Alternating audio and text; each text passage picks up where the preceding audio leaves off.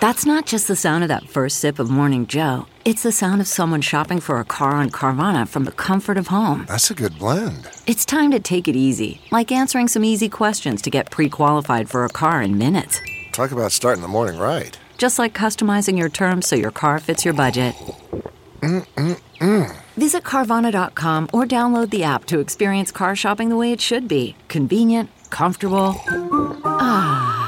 I'm Lou Dobbs with this Great America Show update. Governor Ron DeSantis set to announce he's running for president tonight. DeSantis said to be declaring he will be seeking the 2024 Republican nomination. He'll be speaking from the Four Seasons Hotel in Miami. Trump attorneys requesting a meeting with Attorney General Merrick Garland. Attorneys representing President Trump in his Mar-a-Lago document case have sent a letter to the Attorney General asking to meet to discuss what has been the unfair treatment of President Trump by the Department of Justice and FBI.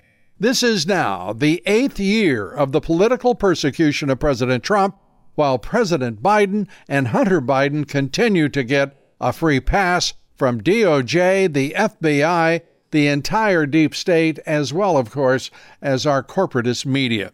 Bud Light's parent company, Anheuser-Busch, reporting a loss in market cap of almost $16 billion since their woke trans campaign went bust.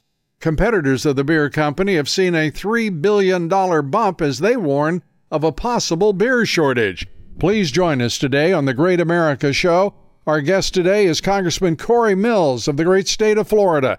We take up the latest on the expected presidential announcement of Ron DeSantis this evening. A reminder to join us each and every weekday on the Great America Show. This is the Lou Dobbs Great America Show Update.